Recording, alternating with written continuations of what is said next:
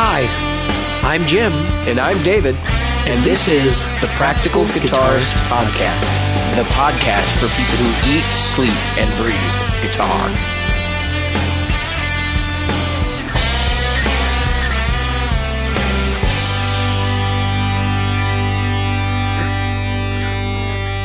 Hi, Jim. Hi, David. I'm tired. You've been traveling, though. Yeah, I just got back from Maryland yesterday, 9:15 p.m. or something. I finally got home after walking 3 days, basically on my feet all day long at a conference, recording video, audio, and doing other grunt work, running a silent auction, pretty much anything else that needed to go on. It was crazy. It's the first time I've done it. So yeah, and it it's won't be the last. No, I volunteered for next year. Actually, that was real fun, but I was just tired. Hopefully next year I can come up and at least hang out. We won't be in Washington next year. We'll be in Grapevine, Texas. Oh my, that's even more fun, actually. Yeah, we're going. Well, I like Grapevine. I want to go back to San Antonio, so that kind of works out. Nice. So anyway, if you are listening regularly to our podcast, you can join the Practical Guitarist Facebook group. And as always, you can review us on iTunes or Stitcher, or wherever you're receiving our podcast. Feel free to reach out to us directly at practicalguitaristpodcast@gmail.com. And seriously, I am going to get that email address going. So yeah, look for that. That's coming soon. Anyway, Jim, so what do we want to talk about today? So this week, before we get too deep into things, believe it or not, somebody told me personally, because I was showing my friends, they said, "You do this podcast thing?" I said, "Yeah." They said, let me hear it. And they actually listened for like 15, 20 minutes. And then somebody pipes up and goes, "The other guy has a much better radio voice than you do." What? That's a bunch of... All right. Whoever said that, you're full of shit. No, he said it's because you have a deeper voice, and so it does boom better. Well, yeah, I'm also closer to the microphone than you are.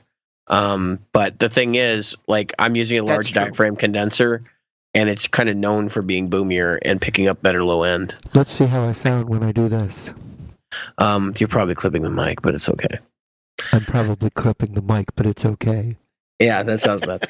And I set my microphone so I can sit about a foot and a half. Well, guess what?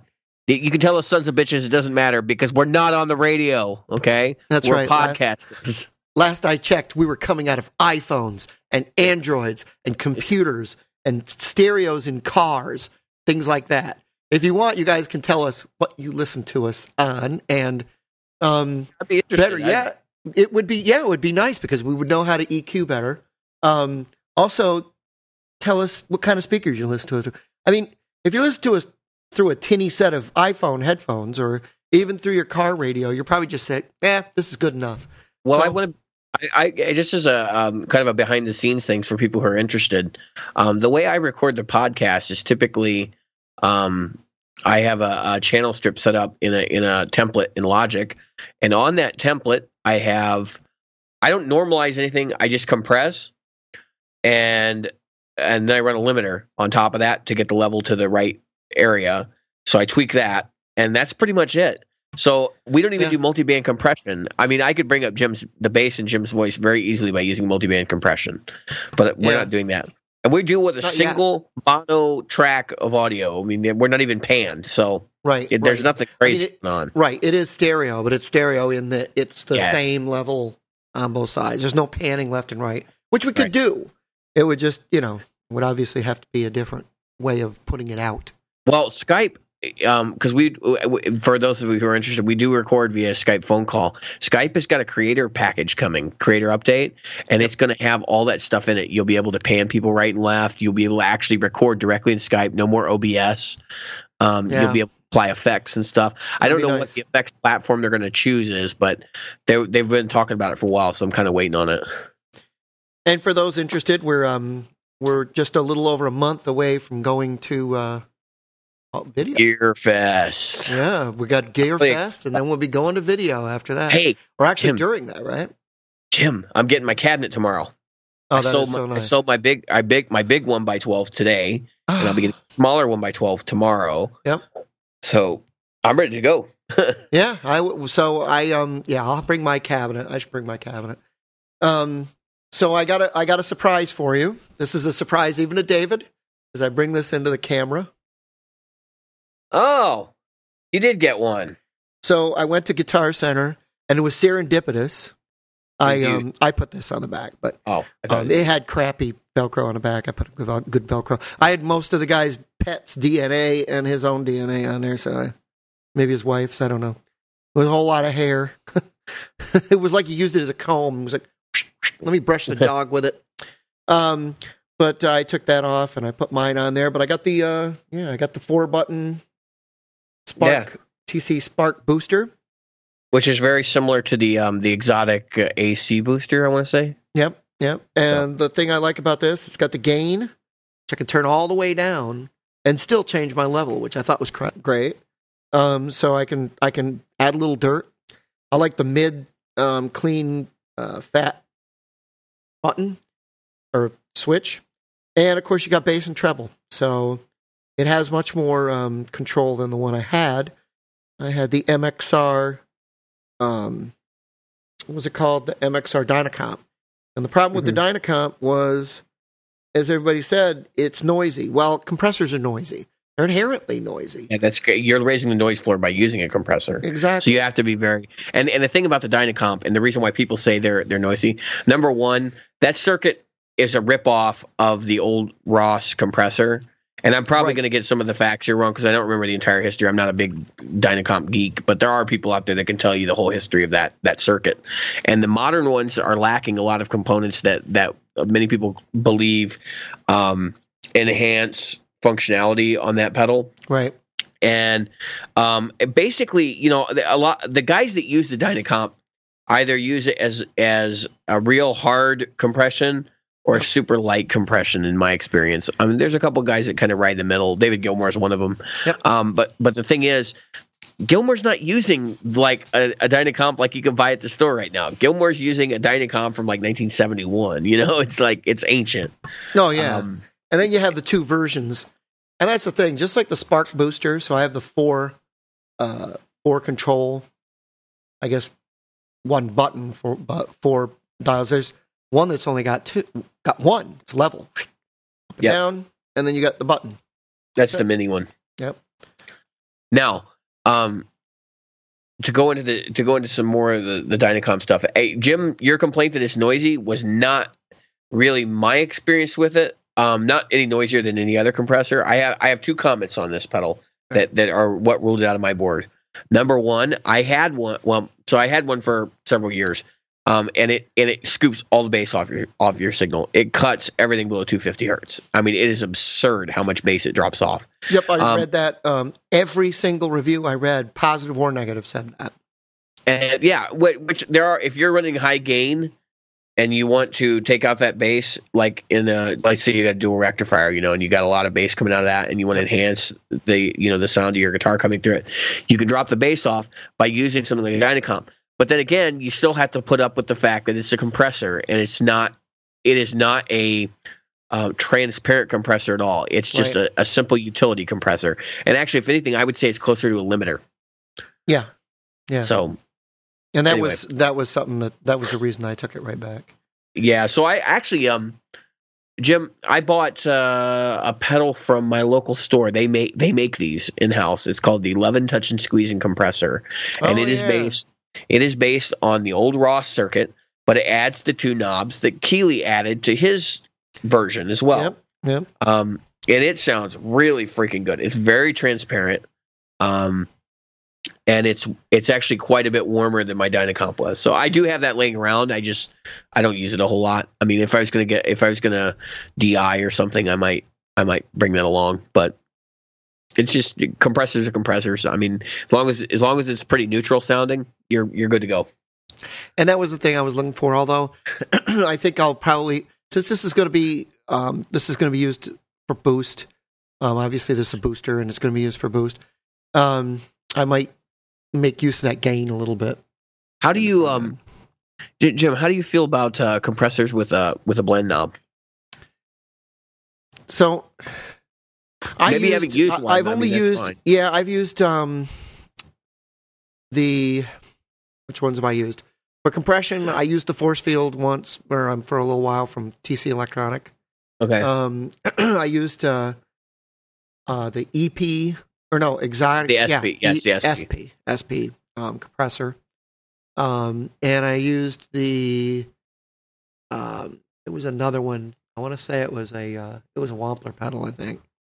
Yeah, all of them were. Believe it or not, of all of them, I liked the SP best. The SP is a good compressor. I mean, it is. Yeah, it was simple.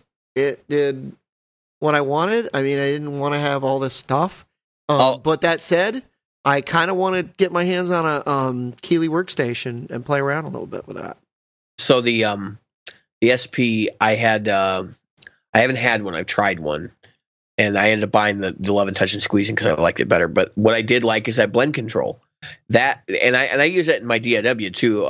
Actually, all of my stuff has all the plugins in Logic have the ability to pipe in some direct signal so that you can bounce out. And what that gets used for is you just want to enhance the sustain of a sound, but you don't want to affect the initial attack.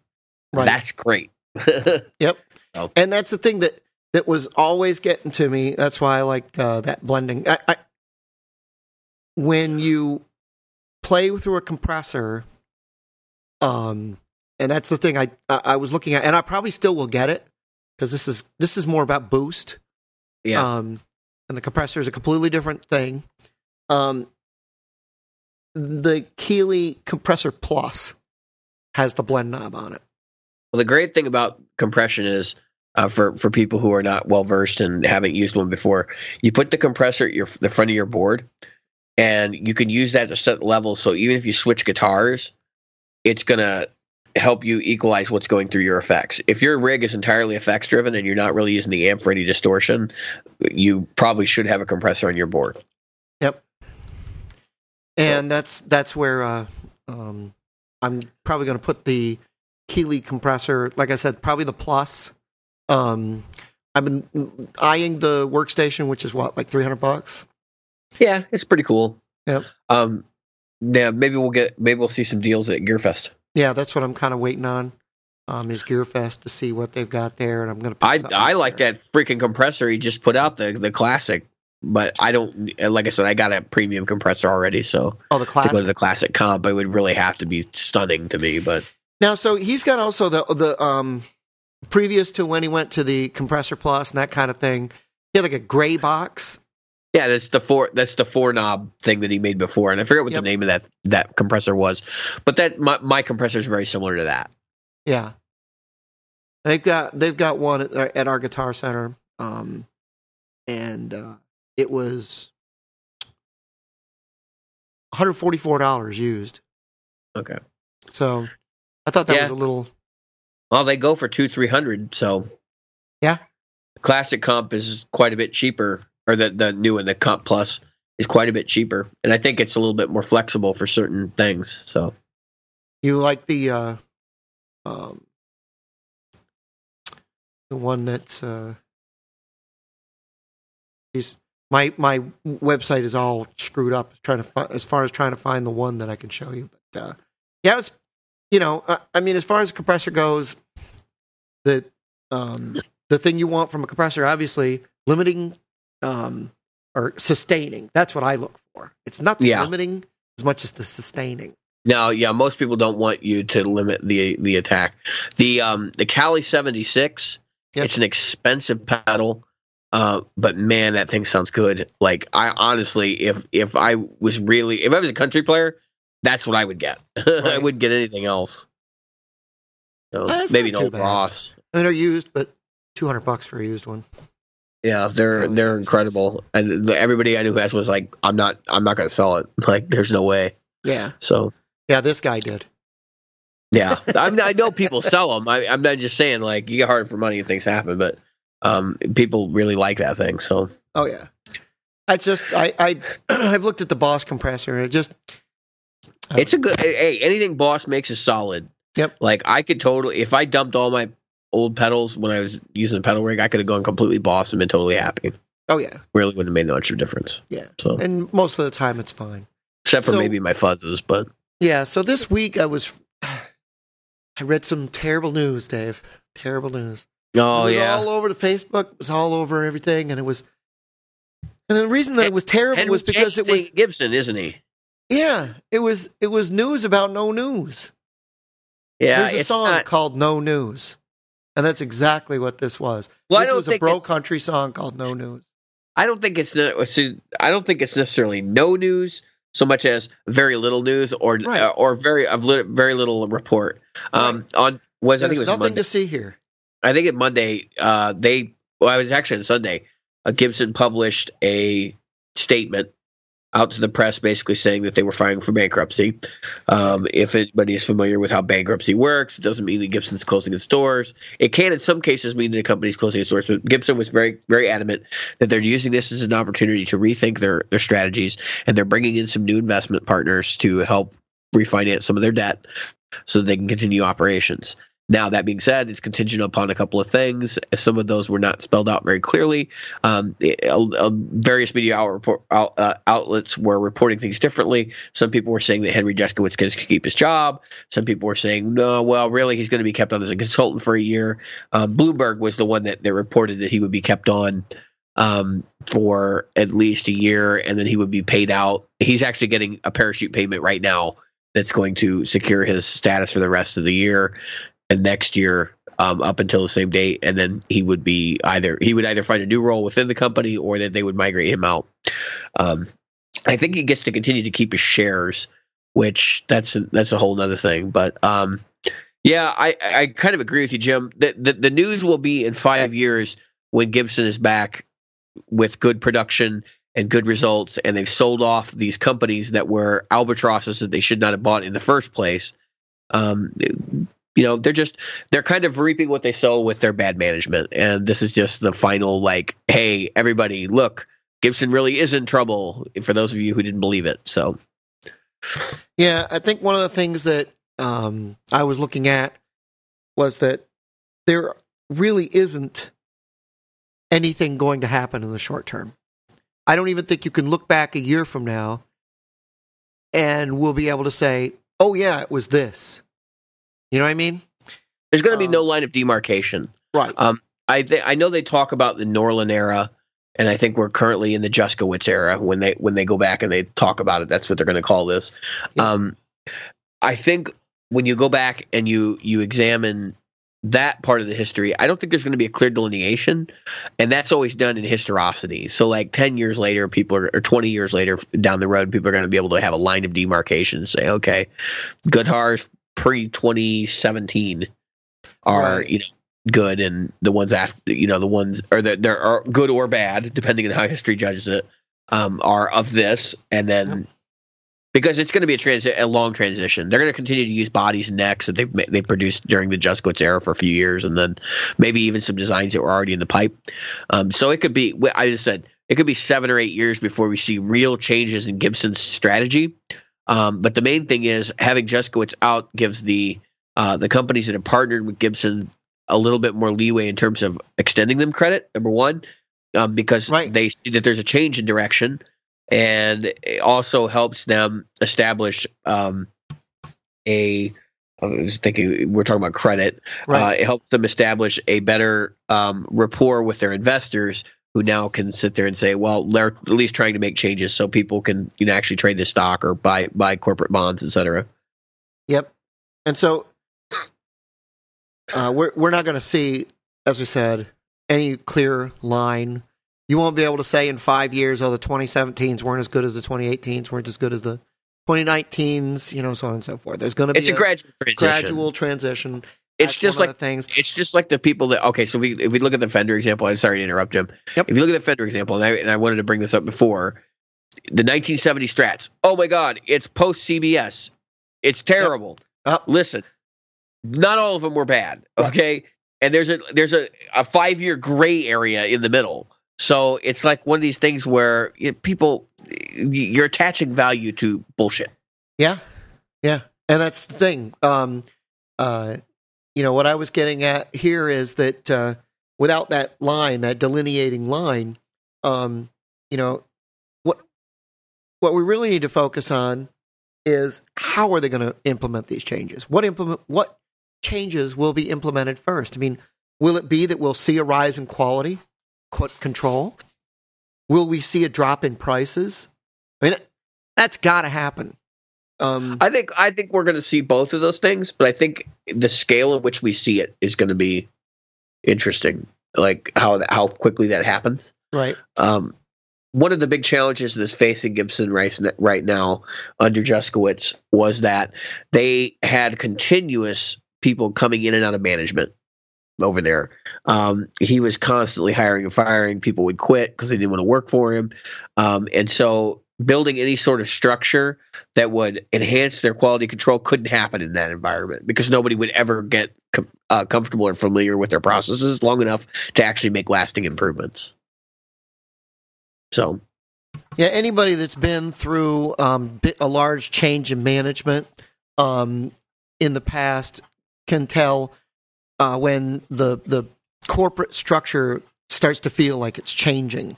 Because, sorry, my dog is drinking in the background here. And it's okay, Jim. We're all animal lovers. Yeah, he's just laying down behind me, big dummy. No, but. Whenever you get a bunch of management in flux, you get movement because every manager wants to be able to, I've got better ideas than the last guy. You know, we've all been there. We walk in, and it's, I can do this better, especially guitar players, right? The old joke. Oh, yeah. About guitar players. What that guy did, I can do better. There's a rumor going around, and I think it's probably internet BS, but there's a rumor going around that Joe Bonamassa wants to buy Epson. I would not be surprised. Here's the thing. I don't think that he can, even him, I don't think he leverages every instrument that he capable. Owns, right, and buy Gibson. But what I do think he could be, I think he would be a good choice as not a CEO, because he doesn't have that kind of time. He wouldn't be a practicing musician.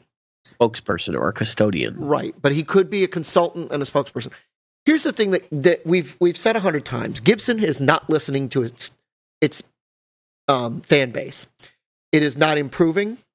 It is not doing better quality. And what improvements it's making are things nobody wants.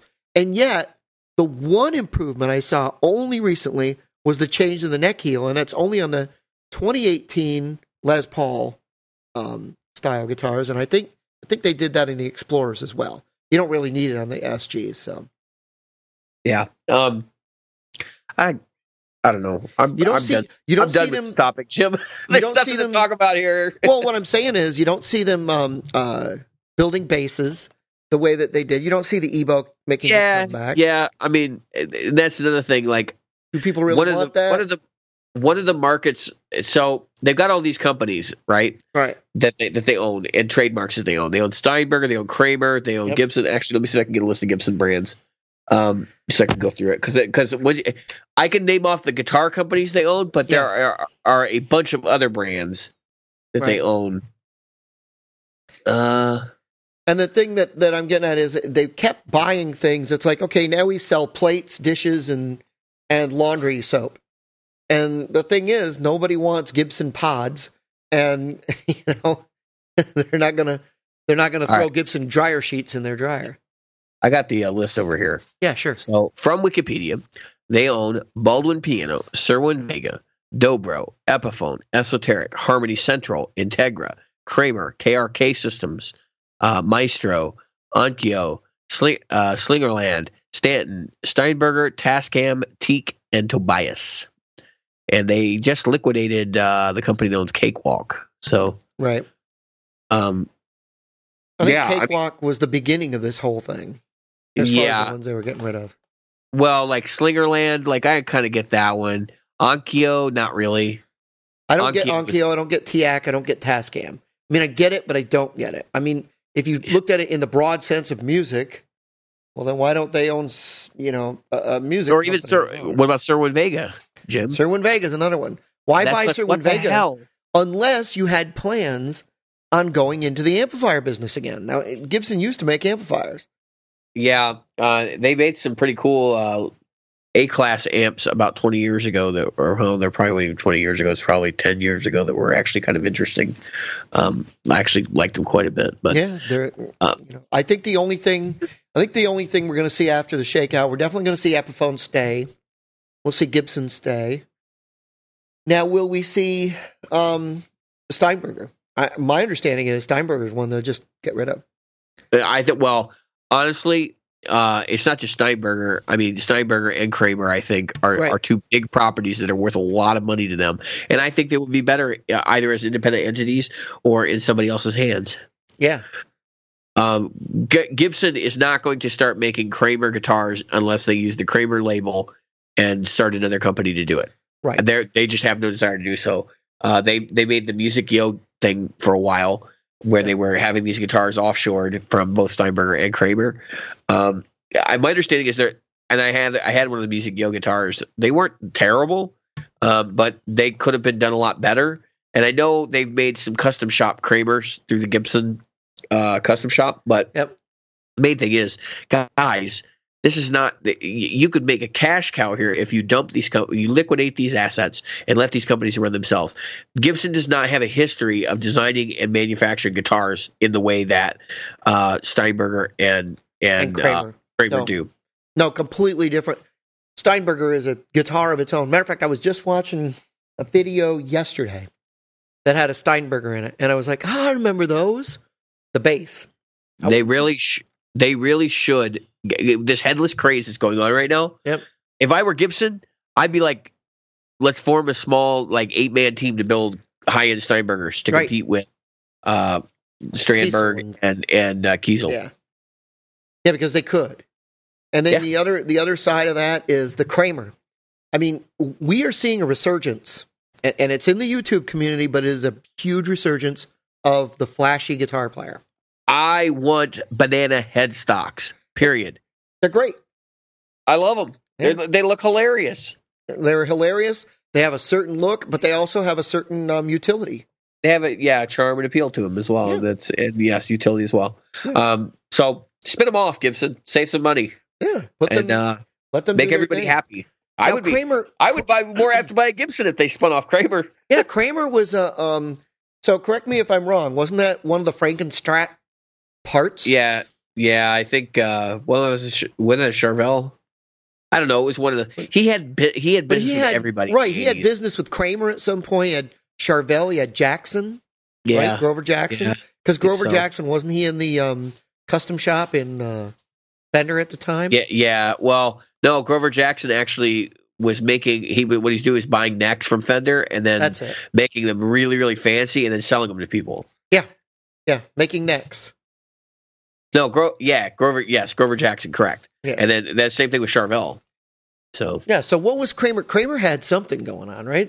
There was something. I mean, the 80s was Kramer, Jackson, and Charvel. Yeah, Kramer was kind of the same thing. They started out as a parts company. Even Schecter started out as a parts company. Yeah, they were supplying bodies and necks to different people, and then ended up becoming a company all of their own. And I think Kramer actually has more of a stigma than the other companies, despite them all having some kind of shady business dealings. But yeah, well, I mean, come on, that's a whole nother episode. Well, you know what? Since we're talking about it, so one of the things that Gibson did, and they're not the only ones. We're just going to pick on Gibson first, okay? Was those shitty Gibson guitars and those totally shitty $99 Epiphones. Yeah. All right, so the $400 Gibsons, the SL models. Yes, the $400 Gibsons and the $100, the $99 Epis. Nobody asked for that. What they want Gibson. Here's the thing that Gibson's not hearing. Nobody wants. Well, some people they'll take a guitar for $1 and bitch about it. But most people are saying, okay, you know what? Here's the limit. $2,500 should be your high end, not the beginning of your middle end. Yeah, and that's all people are asking Gibson to do. Bring some of those $2,800 to $3,200 guitars down. Shift that price point down. The $2,500 guitar should be down at $1,500 somehow, and then so on and so forth. Now, I don't know if they can do that in the United States. I honestly don't. But there's people. Okay, this is one I told you. Don't let me forget this. I'm going to mention it. So RNA Music. So I reached out to them and I asked them about their CMGs. So they're getting 5 custom CMGs. Number 2 is on its way. Number 1 is sold. They are only $1,250. This is a very well cut, USA made. You can look up CMG. That's Charlie Mike Golf guitars. You can look those up. They're charging $1,250 out the door from the dealer for a custom made CMG that's a Les Paul style with a maple neck. Interestingly enough, bolt-on. No. Okay. No, it's not a bolt-on. I'm just curious. I just asked. Yeah. So if you look it up, I'll put a link. I'll send you a link so we can put it in the podcast notes. The guitar has EMGs, but they're not the active EMGs. Yeah, the passive EMGs are actually really good. Yeah, they're passive EMGs with a set neck, and they've got the cut in the heel, the belly cut. Yeah, these are beautiful. I'm looking at them right now. I'm looking at the Ashley model. Yeah, there's Ashley's. So they've only got 5 coming into RNA Music. So folks, we'll put a link in there in our thing. But if you're interested in seeing those things, or you're in the Texas area and you can go there, these guitars are for the money. This is an incredible guitar. Just incredibly well made guitar.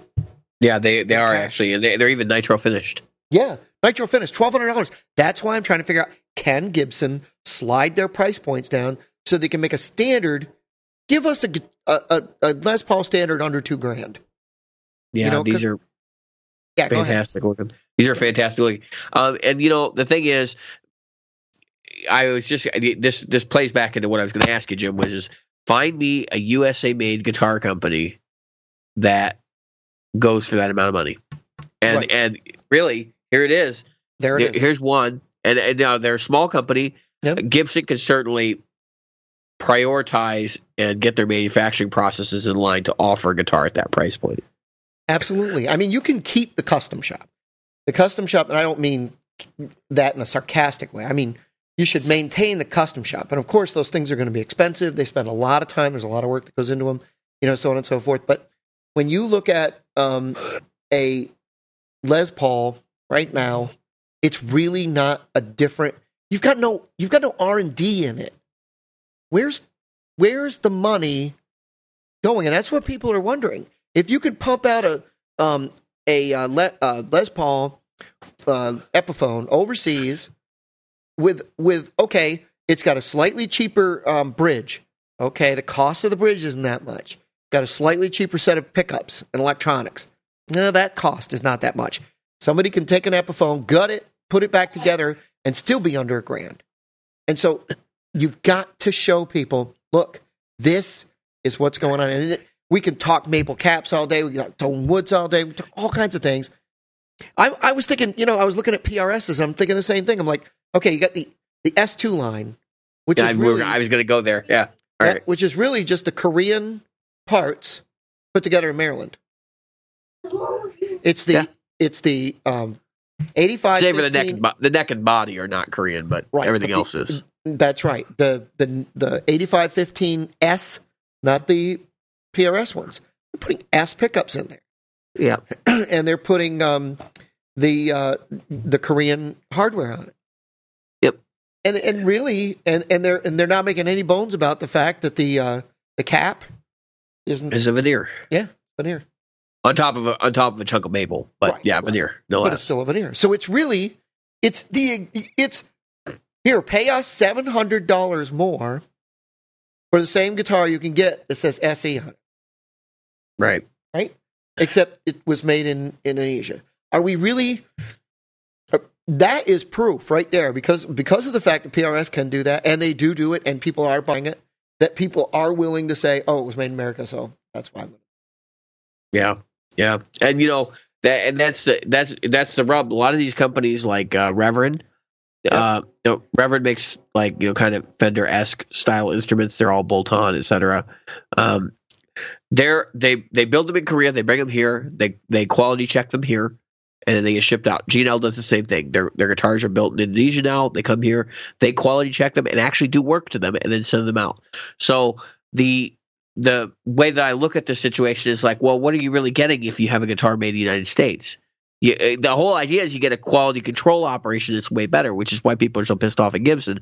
You pay $3,000, you still get shit quality control. I don't believe I've heard other people say this lately, that the Gibson quality control thing is a myth. I honestly don't. I kind of in the middle. I don't think they set their guitars up right for the factory. I think their setups are shit. And 95% of the time when you have a crap Gibson in your hand, it's because it was not set up by the store when it got in. Absolutely. I mean, one of the things that I saw Paul Reed Smith in an interview, I can't remember if it was with the guys in Andertons or what, but he was saying, you know how he came up with these different colors? He was saying, well, we had this problem in the wood. He loved the piece of wood, but there was this problem with the wood. So we used that color to mask in the wood. So that's how we came up with this blue and this green and this black and this. And I was like, and when your core line has 32 different colors, Paul Reed Smith does, you can do that. You can get away with that, and that's fine. Nobody cares. But that keeps your prices down too. Absolutely. The big thing about Gibson, and I think I've had a conversation with somebody I'm fairly close with who's actually kind of in the industry, and he says, well, the reason why Gibsons are expensive is because they want that one-piece cap. And I said, well, okay, fine. I get that. Then offer a line of guitars, USA made, that doesn't have a one-piece cap. Doesn't have the one-piece cap. Right. I mean, okay, I was just going to go there. You beat me to that. So they're the only ones, well, not the only ones, but they're the big one who's offering a one-piece cap. How is Fender doing it? They're not making a cap. There's no cap. It's just a piece of alder or a piece of, swamp ash or whatever. It is not, there's no cap. So okay, here's what, right? Yeah, go ahead. Go ahead. No, I'm just saying. Go ahead first. So it's one piece cap. You've got to make a nice one piece cap where Paul Reed Smith goes, here, I'm going to book match this piece. I'm going to take it, book match it. And it may or may not book match exactly, but obviously the better the book match, the number of A's they give to it, which is a made up thing. We all know that. Yeah, it's eye grading. Yep, it's eye grade. I mean, you look at mine and I'd call it, at least 8 or 9. There's little places, but nothing terrible. Now, that said, I didn't think about the fact now as a Paul Reed Smith lover, I still think that their core line is a bit overpriced. Oh yeah, yeah. When I say a bit, I'm talking $600-$700. I mean, you cannot tell me, and I would say this to Paul Reed Smith to his face, which I'm hoping to be able to do in person in June, and that is that why is it that there's such a gap? It's another company where there's this huge gap. Here's the CE at $2,000. Here's the S2 at $1,500. And then here's your bottom end core line over $2,000. There's $1,000 gap in there. Or over $3,000, sorry. There's $1,000 gap in there. There's a gap there's nothing between 2,000 and 3,000. Well, there's some S2s that are a little bit pricier. Well, the S2 doesn't count because the S2 is really just a Korean model. Yeah, they're pricier, but where is their 2,000 to the real American? Yeah, like the $1,500 to $2,000 piece of the range there. You're right. No, I agree. Yeah. So, all right. I could say the same thing about Fender. We could go to Fender. Oh yeah, no, absolutely. No, I'm not disputing what you're saying. I'm just thinking so with what PRS has done, right? They got their Korean line that is obviously in many ways superior to the S2 line because you get the pretty tops, you get the binding, you get all that stuff, but you don't get made in USA. And you don't get the premium $700 price tag extra. They even have Paul Reed Smith on the headstock, right? That's so now Gibson and Fender have distanced themselves from them in the sense that Fender's guitars only come from Mexico and the United States, right? They don't make anything in Korea that comes out of Fender. They used to sell Japanese guitar Fenders here in the States. I don't know if they're still doing that or not. I don't believe they are. So now you've got the Squire line, and it says Squire.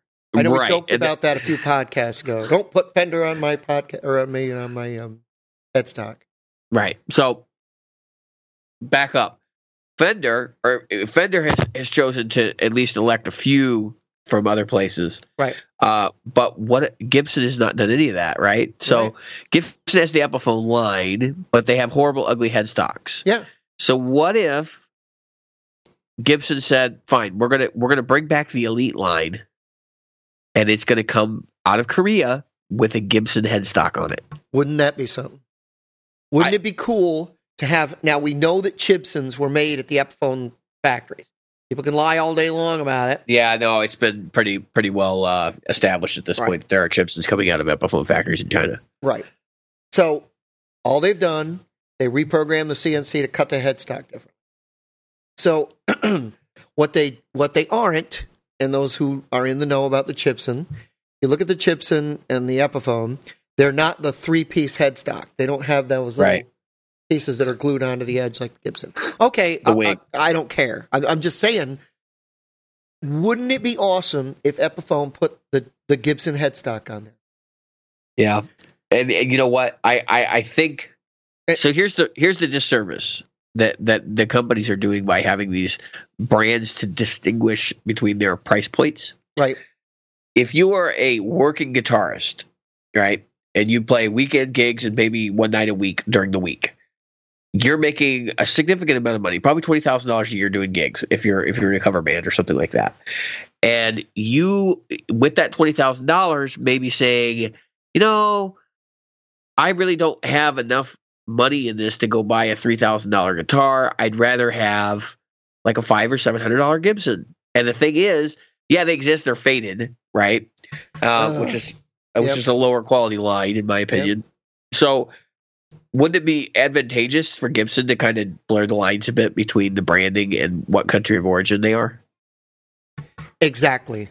I think that what we need to see more of is with Gibson, like you said, okay, keep the Epiphone line, keep it sub 700. Right. Keep it in the sub, but put out some between $700 and $1,500 guitars that come from Korea or come from Indonesia, and they're your top end imports.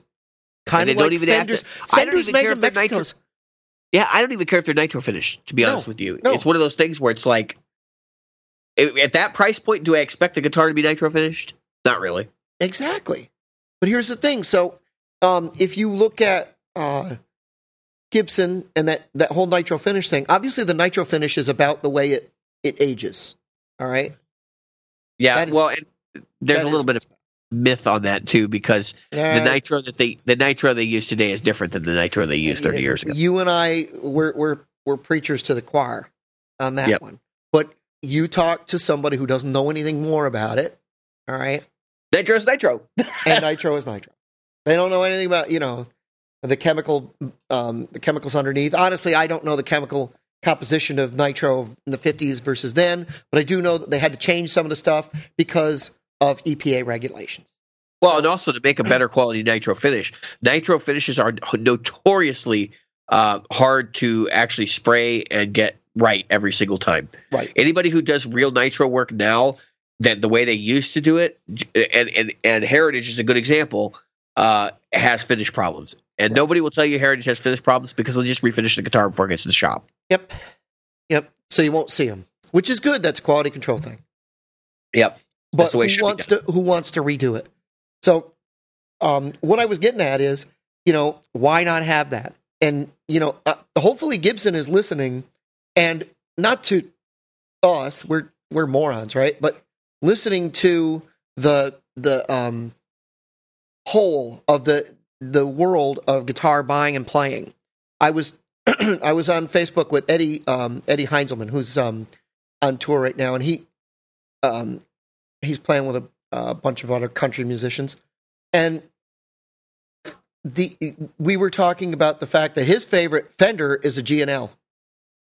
So I'm just telling you. Well, hey, sounds like a man after my own How heart. about that? I mentioned you. I said, oh, yeah. I'm probably going to bring both my S500s to Gearfest. So, oh, cool. And that's the thing. Because he can get a handle on both of them. Yeah, so he's playing an ASAT and S500, and it's just funny to see, My next purchase may actually be an ASAT. Yeah, and he's out there with Johnny Highland. Those of you who know the country music fast pickers, Highland, yeah, he's pretty with it. Yeah, exactly. He was a PRS guy for a while. Yeah, I think I remember hearing that. Yep. So, you know who actually plays GNL, Jim? Who's that? Elliot Easton. Yeah, from the Cars, right? Yeah, and he was he was a Fender guy. He played. I know I saw him play. Played a lot of vintage tellies and stuff. Yeah. And now he plays all kinds of stuff, but I mean, a lot of time.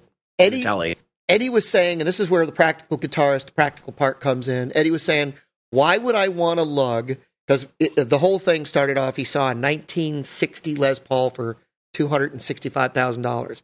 Yeah, and not everyone can be Joe Bonamassa and take him on the road. That's right. And that's what we got to. But I said, well, that's cheap because Norm's Rare Guitar has one for $325,000. And the conversation started to move into... the tellies, because these guys are telly and strat masters. I like to call them stratamasters. And they're out there. Yeah. And he goes, no, I'd rather bring a GNL. And here's a guy night after night doing it up. You're playing with Johnny Highland, so can't be that bad, and he's using a strat, an ASAT and an S500. So. Yeah, call it what it is. It's a Strat. It's just telly and a Strat.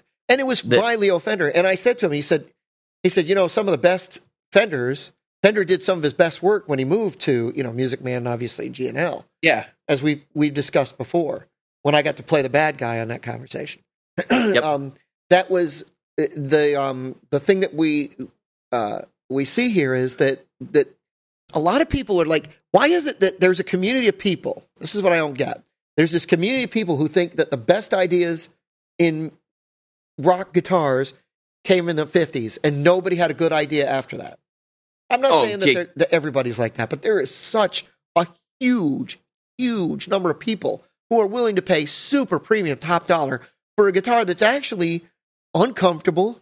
And Jim, it's a fad thing. It's a fad. Look, it's like people who collect vinyl records. Mm-hmm. I mean, I'm not saying that vinyl records are fad. Look, they do sound different, and I get that there are reasons why you might actually like the sound of vinyl, but the reality is there's a lot more people out there who are buying it because it's cool. And it's not because, that's why these road-worn guitars and stuff and these relic guitars are so popular. Yeah. Because guess what? That's what people want. Well, so I played a couple of road-worn guitars. And the only thing I can say for them was that right out of the box, they were more comfortable than any guitar. Sure. But then again, it hadn't been worn to me. And the thing that, all right, we have to look at, it's just like your favorite pair of jeans. They didn't become your favorite pair of jeans because some guy at Levi wore them for 3 weeks and then sent them out to you with his ass prints in them, right? So right. I know I'm coming off as a little extreme, but that's what it is. That's what road wearing is. Right. Well, and there's a couple components to that too. You could make a guitar that's extremely comfortable, just in the same way that a road worn guitar would be comfortable. In other words, where your elbow hits is all worn away, and your wrist is like it's more ergonomic. You could do that. It wouldn't look the same way, and that's the thing. Right. It's mostly an aesthetic thing more than anything else, and that's what I'm pointing out. Even though people look. I could take my S500 just sitting here right next to me it's got a urethane finish on it, polyester, whatever. Right. And I could go over it and I could sand away the parts from my arm rub and stick on the body. And I could sand the back of the neck.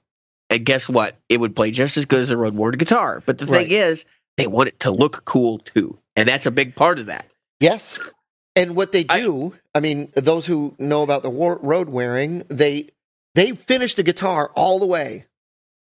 Then they take finish off of it.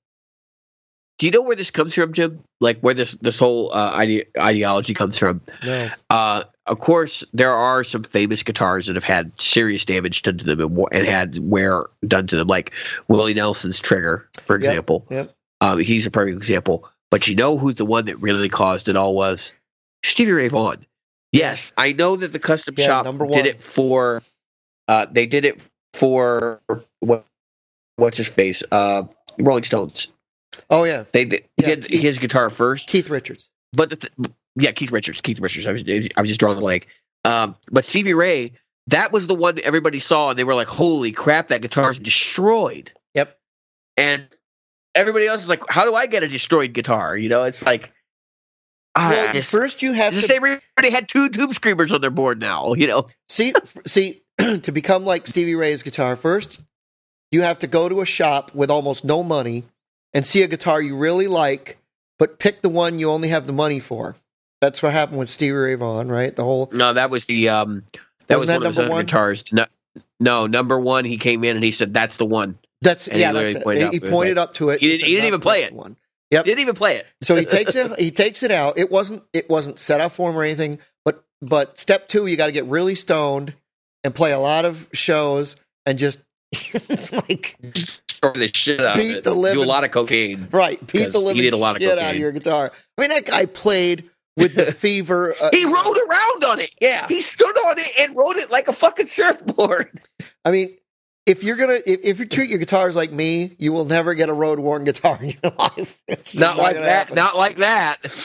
Not unless you it fell off the back of the truck and you didn't realize it. Yeah, I wipe mine down and I'm constantly. I mean, I got a little sweat on it. Hold on, let me get that off. Yeah, right. I won't even start playing till I wipe off the sweat from the last song.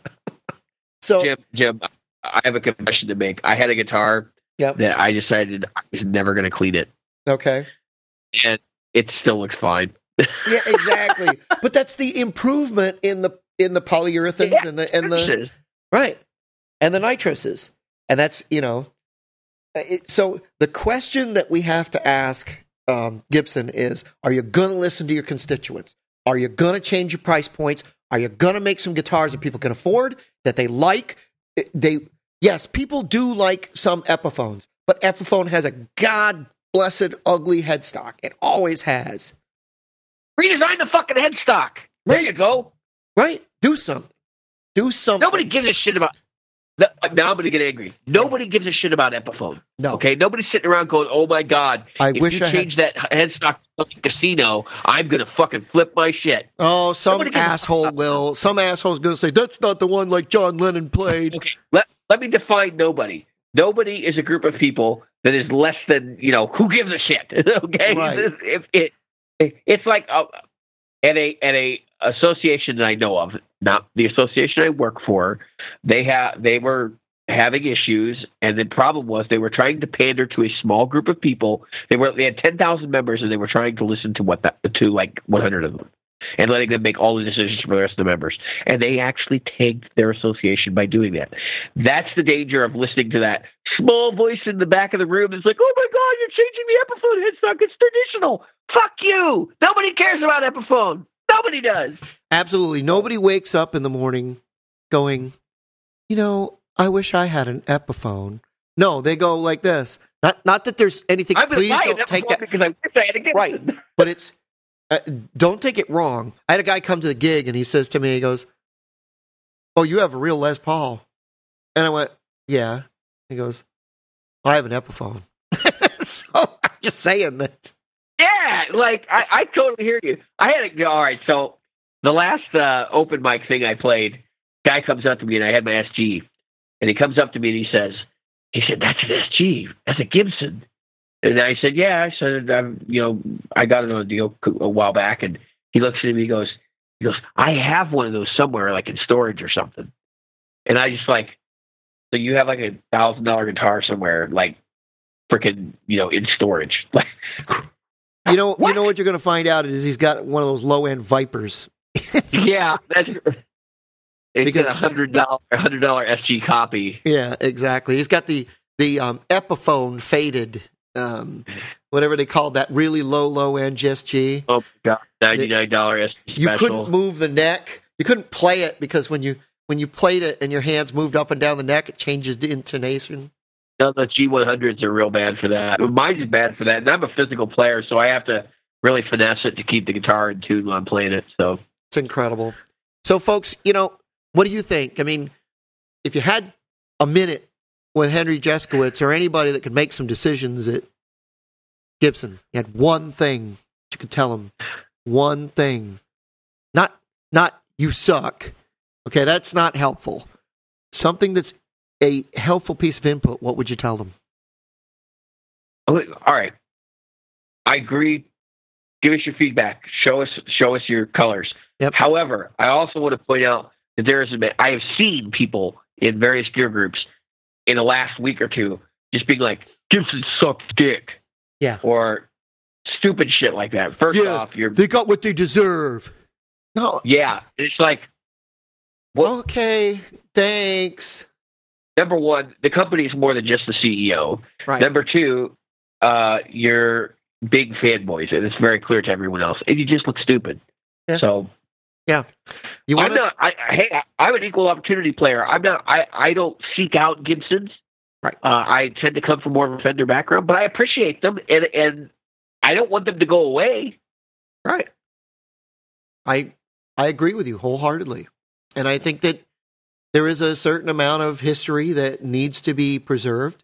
But that said, I think that Gibson can listen up. So if I had one thing, if I could only say one thing to him, I'd say find a way to give us quality guitars between $800 and $1,500.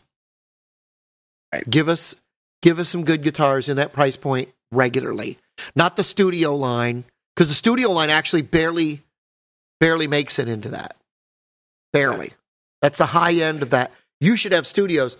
Studios, that should be the beginning of that $800 to $1,000 line, is the studio. I mean, that was the guitar in the beginning that didn't have the cap. And then they had to put caps on them. Oh, we got to make the studios look more like the... No!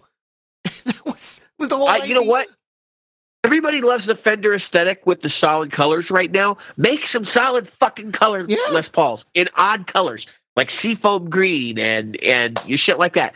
Honestly, they got shit on all over because they did that custom shop van color line. I would buy one of those if it were a studio. They're fucking awesome looking. Yeah, here was the problem that they said, you know what, we're going to come out with these really cool colors, and they're $4,000. Yeah, like what the fuck? The fuck are you thinking? That's they're custom colors. Like I just want to slap them. If I'm buying from the custom shop and I'm buying a Gibson, I'm not buying his flat color. What the fuck? Right. Exactly. Who in their right mind would do such a thing? Obviously, like 5 people did. Yeah. Maybe 10. Anyway. So, management must have signed off on that one. Yeah, exactly. Henry, we just want to thank you. Well, thanks everybody for tuning in today. I've been Jim. David. And I have been David again. And he has been David again. And again. Every time he's been David. I will be again. I've been David a couple times now. And I've been Jim. And we are Practical Guitarists. Thanks, folks. See.